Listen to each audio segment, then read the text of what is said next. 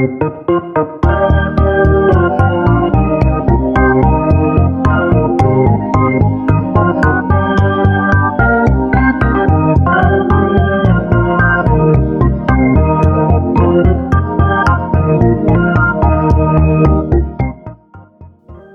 to Swift Unwrapped, a weekly podcast about the Swift programming language and other projects at swift.org. I'm Jesse Squires. And I'm JP Simard.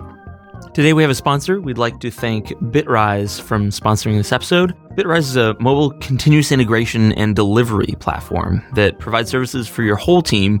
They have dozens of integrations for all of your favorite services. They have new features. They have features that relate to builds, tests, deployment. They have their automatic platform. They have virtual device testing. And they're also hiring. So if you're looking for work and you want to empower thousands of devs to improve their continuous integration and development experience, you should check them out. But otherwise, if you want to use their service, they have all sorts of great features specifically for iOS. They have things like automatic provisioning profile management. So if you've ever fought with CI before trying to get it to automatically sign your apps, this is for you. They have 60% faster builds with their recursive touch technology. So all of these are worth checking out at bitrise.io. So go over there and tell them that we sent us. Thanks to Bitrise for sponsoring this show. All right, so today we're talking about random unification, which is not some random unifying, but the unifying of the random APIs in Swift. That's right. If you've ever had a sprinkling of OS checks when trying to write code that leveraged random number generation in your Swift code, this is for you. Random unification is also the name of Apple's next operating system that combines macOS and iOS. Forget Marzipan. Yeah. We're just combining all the OSs. Yeah, really though. This is a nice proposal to kind of clean things up, conceal some of these implementation details from the user while also providing more secure random number generators. Right. So why is the existing approach suboptimal? Right? Why is it insecure? Why is it awkward to use? Yeah. First, you have all of these platform checks that you mentioned. So you have this kind of inconsistency. So why do we need platform checks when you're generating random numbers? Because different platforms provide different primitives for doing this. So Linux is different from Darwin, is different from Windows. Actually, I don't even know what Windows does for all of this. I think it's outlined in here, though. Right. But this just focuses on Linux and Darwin, since those are the only two officially supported platforms. Well, there are notes here about how Android, Cygwin, Fuchsia, and Windows could be implemented in order to provide this API. Right. And that is, if you look at the implementation, those are accounted for. But, because you have all those, if OS checks. But I think, those are things that are maintained by the community. So that is interesting, actually. I mean, I don't really know kind of where that stuff stands, because it's not an official thing, but it is being implemented for this. What do you mean? You mean the primitives that the OSs provide? No. Just providing explicit support for platforms that are not, quote, official platforms for Swift. Yeah, that's a good question. So Swift CI doesn't produce Windows builds or Fuchsia builds. Right. So there's that in that sense, there are no automated tests that are automatically run to make sure that nothing breaks on those platforms. So yeah, I guess it's really up to the stewards of those platforms to make sure that Swift continues to work well. Right. I don't know. Maybe we'll see when Swift for TensorFlow comes out, we'll see that they have their own public CI for things like building on Fuchsia. Oh, perhaps. Yeah. or at the very least, they might have something like that internally to make sure that it continues building for TPU or TPMs. Yeah. So, this is like a specific question for this proposal, but also more broadly, just kind of how that works with the community and really every Swift feature moving forward. Right. And so like for concrete examples, if you were trying to get random numbers across Linux and Darwin, you can't use arc4random on Linux, right? Because that's a Darwin implementation. And then on Linux, you have srandom to seed the random function, which isn't strictly necessary if you're using arc4random. So not only do they have different function calls, but they also have different usage patterns. And not only that, but when it comes to their random distribution and the source of their random number generator and their level of security and what ciphers they use, there's also wide variance there, not just across platforms, but even across different versions of platforms.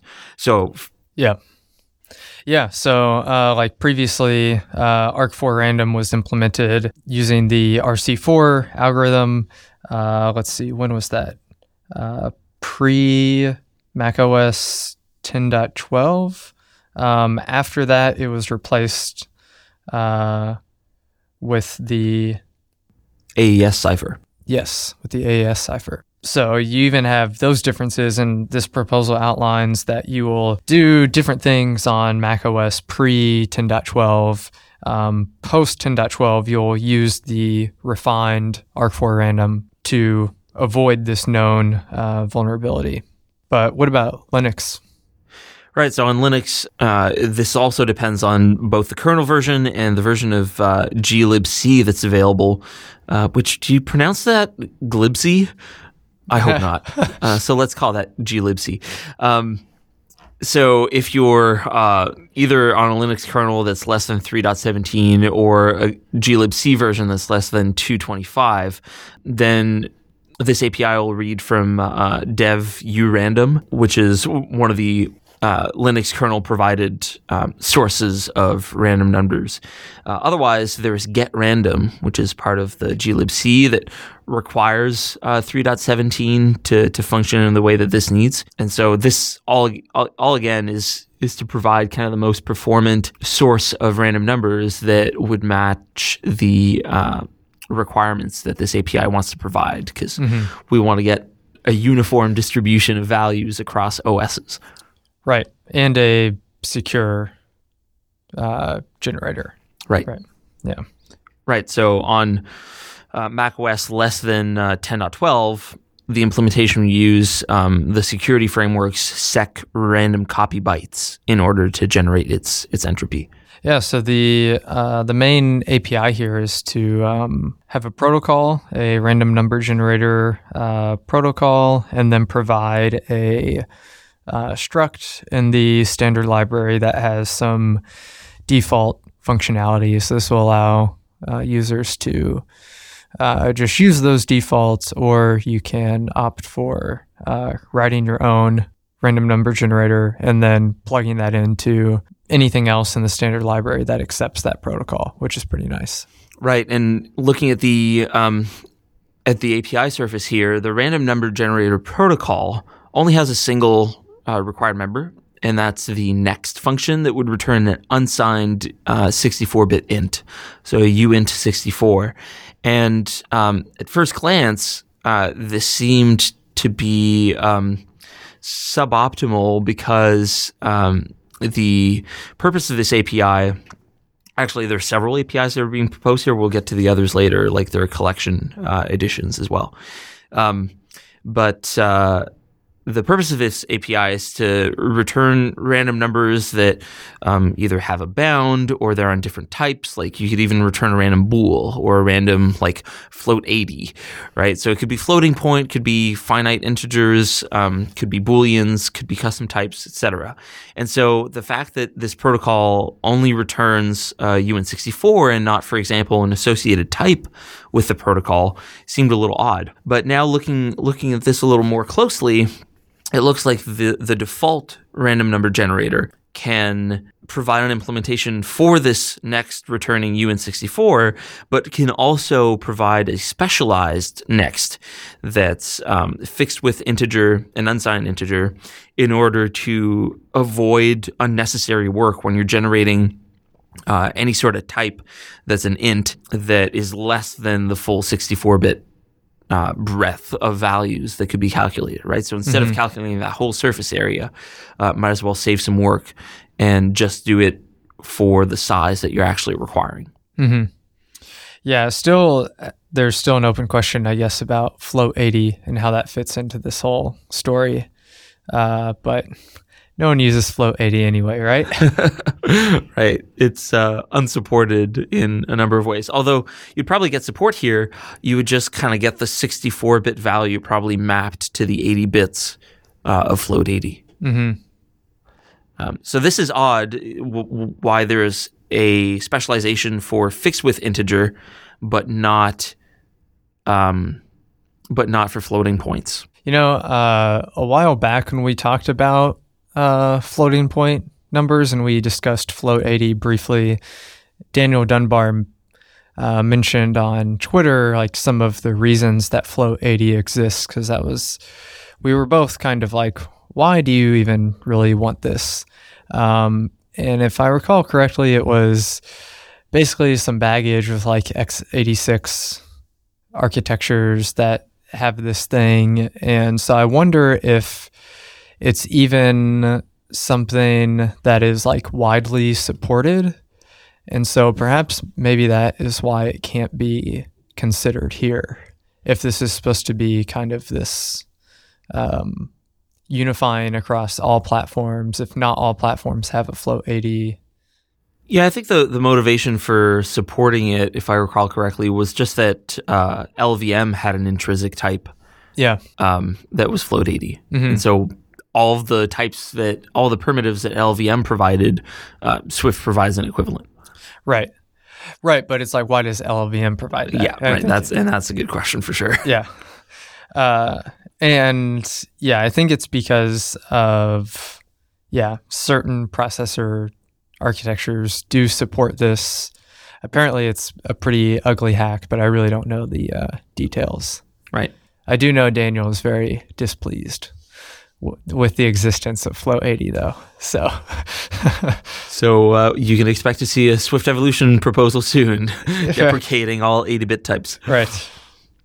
So there's a number of other APIs that are provided here beyond the random number generator protocol and the random struct that's provided by the standard library.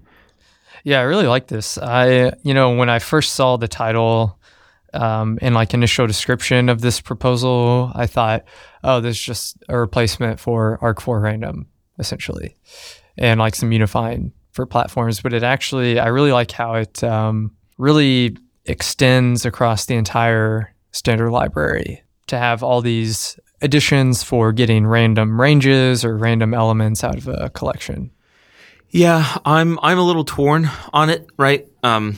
So there's multiple ways to get a random value of integers in a range, for example. You can do int.random from to. I think those are the parameters.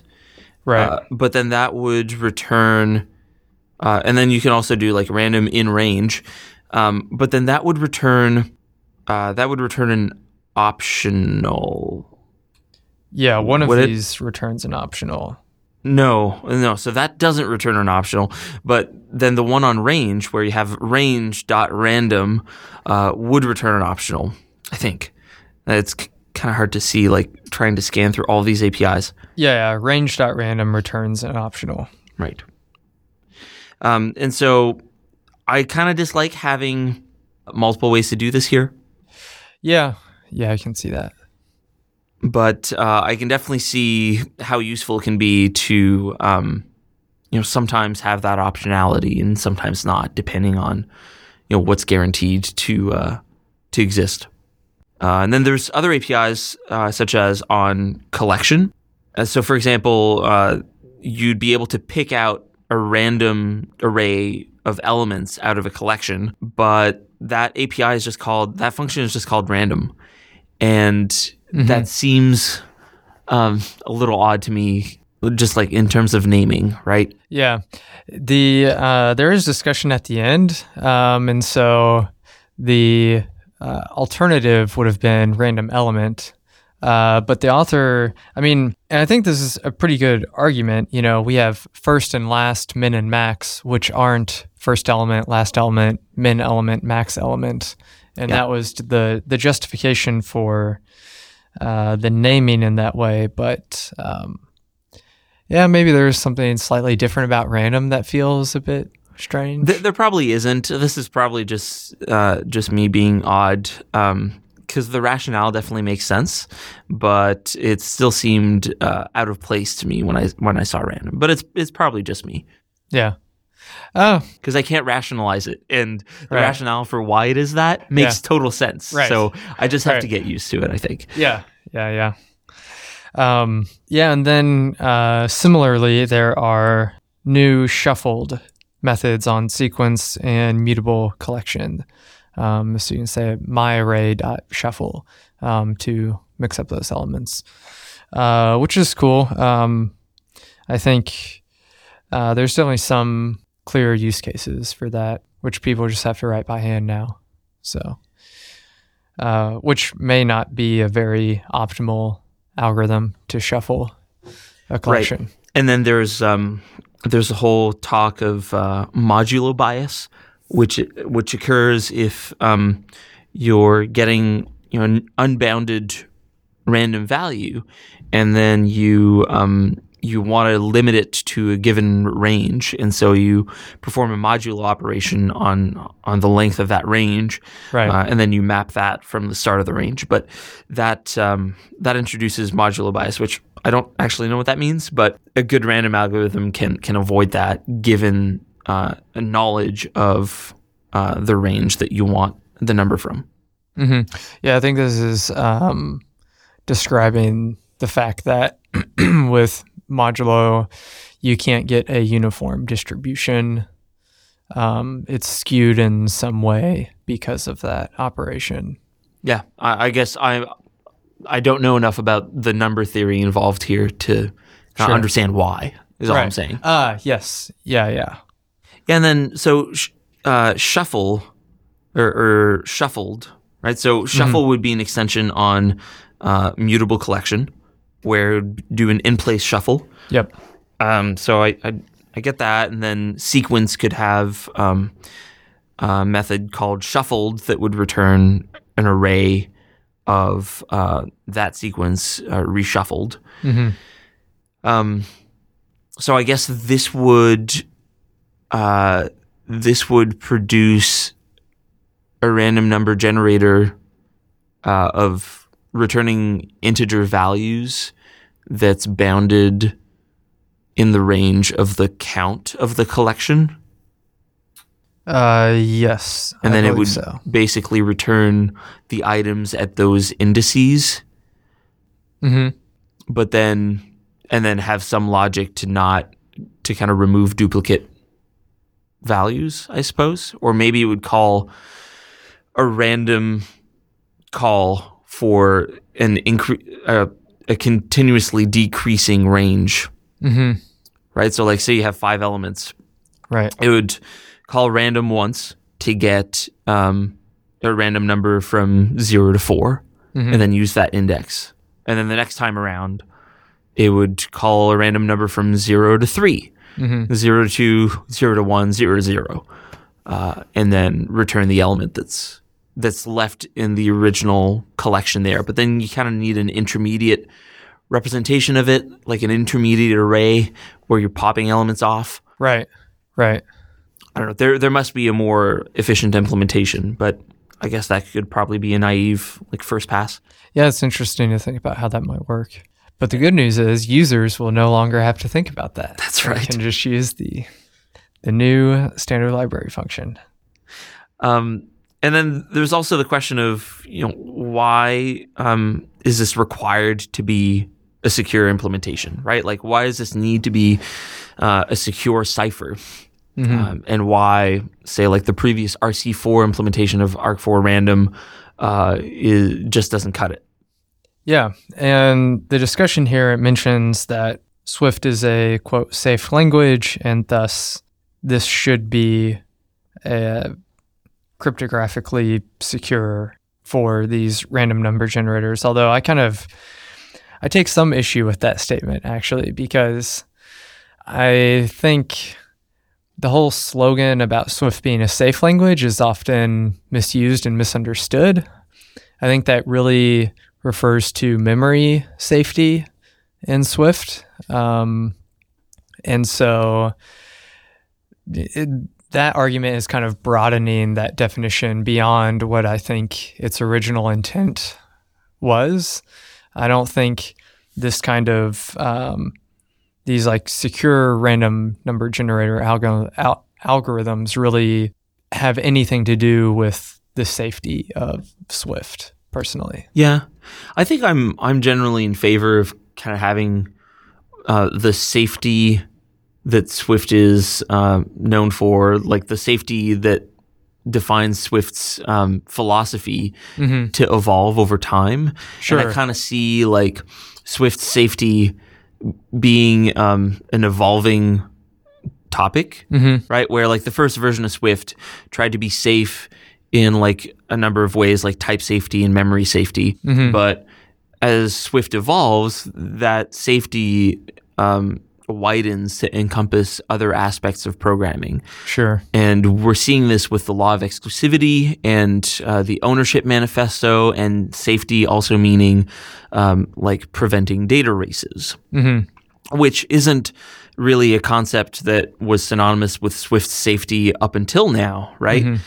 And so I see safety as just being, it's okay for it to be a nebulous concept. Just Swift aims to help developers write safe code, sure, whatever that means. And over time, as we can focus on more areas, we can enlarge what that means. Yeah, I think that's a fair point. So this is, I guess, a step in that direction to broaden the scope of what that actually means. Certainly. Yeah. Although I'd argue that the memory ownership and exclusivity thing is still very memory related. Yes. But you're right with data races, thread safety stuff, potentially the async await. Right. Concurrency model. Yeah. The concurrency model coming up. It all broadens that idea of safety in Swift. Yeah, which I'm very much in favor of, especially as machines get faster, and right. Leveraging a secure cipher really shouldn't slow down your application terribly. And if it does, then you're probably in a position where you can probably roll your own unsafe but more performant in some cases random number generator. Yep. So I think I'm in favor of for example, not having an insecure equivalent to random. Yeah, unsafe random number generator. Right? Maybe that'll come later. Yeah. But I don't see that as being a need for now. Yeah, agreed. All right, I think that's all we have for today. Thanks again to Bitrise for sponsoring. You can find them at bitrise.io. You can find the show at Swift_Unwrapped on Twitter. You can find me at Jesse_Squires. You'll find me at SimJP on Twitter. And if you enjoy the show, please do leave a review on iTunes. Thanks for listening.